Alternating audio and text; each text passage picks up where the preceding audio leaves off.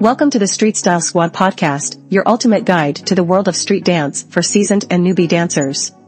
Join us as we dive deep into the foundations of street dance, examining the styles that make up this vibrant art form and the rich history and culture that have influenced its development. Today we're going to chat about how to prepare for a street dance battle and take your skills to the next level. Street dance battles are one of the most exhilarating events in the dance world, and with the right mindset and training, you can crush the competition.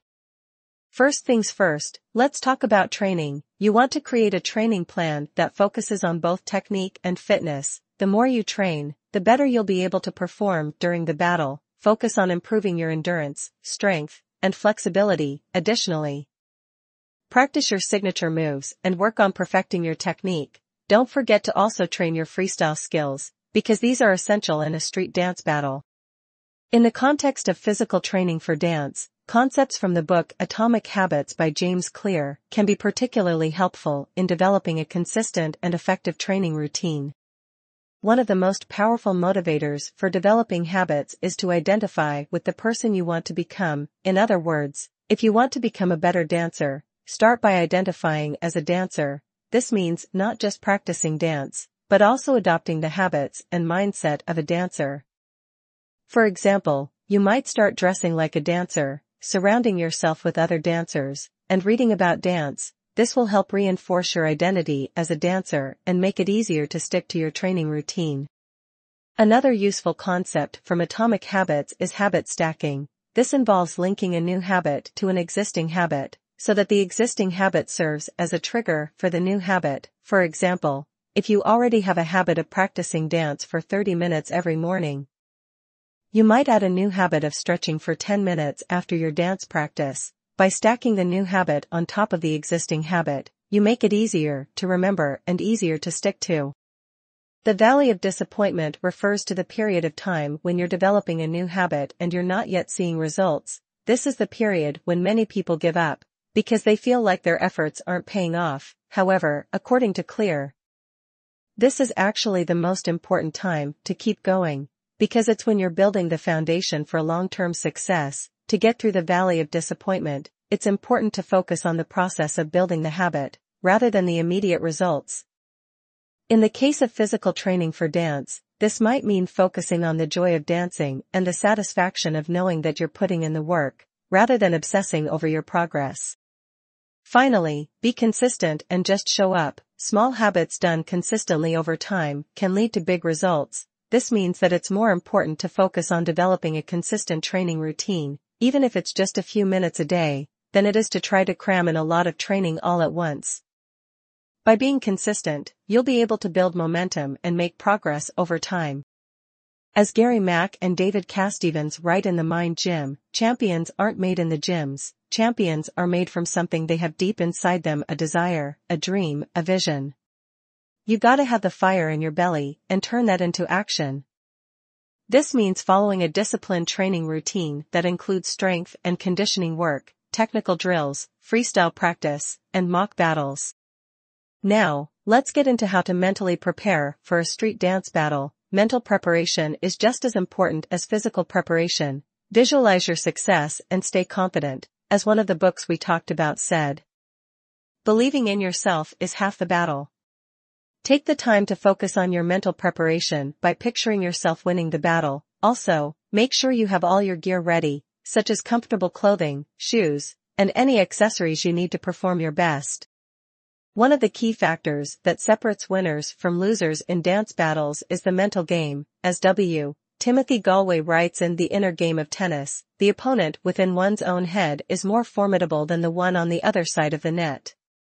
To win battles, you must first conquer your own self-doubt, fears, and distractions. This requires developing a strong inner game and mastering your thoughts, emotions, and focus, according to Tim S. Grover, the author of Relentless. The key to winning is to cultivate a relentless mindset that is focused on excellence, not just success. This means setting high standards for yourself, pushing yourself beyond your limits, and never settling for mediocrity. To achieve this mindset, you must be willing to embrace discomfort, work harder than anyone else, and stay hungry for improvement. Lastly, let's discuss how to perform in a street dance battle. The key to success is to stay relaxed and confident while you dance. Don't forget to engage with the audience and use your personality to stand out from the crowd. It's not just about the moves, but also about your stage presence and energy. Stay aware of your opponent's moves and be ready to counter them. As one of the books we discussed earlier said, winning is not just about beating your opponent, but also about bringing out the best in yourself. So, focus on your own performance while still being aware of your opponent's moves. Winning dance battles requires a strategic approach. As Sun Tzu writes in The Art of War, the supreme art of war is to subdue the enemy without fighting. This means that you must be strategic in your approach to battles, studying your opponents, analyzing their weaknesses, and exploiting them to your advantage. To do this, you must have a deep understanding of the different styles, moves, and techniques in street dance, as well as a creative and adaptable approach to freestyle. As Josh Waitzkin writes in The Art of Learning, the key to pursuing excellence is to embrace an organic, long-term learning process, and not to live in a shell of static, safe mediocrity. This means that as a street dancer, you should strive to continually improve your skills and knowledge of the craft. Don't be afraid to step out of your comfort zone and try new things, explore different styles, experiment with new moves, and take risks in your performances. In addition to continuous learning, it's also important to surround yourself with a supportive community. Find other dancers who share your passion for street dance and who are willing to provide constructive feedback and encouragement.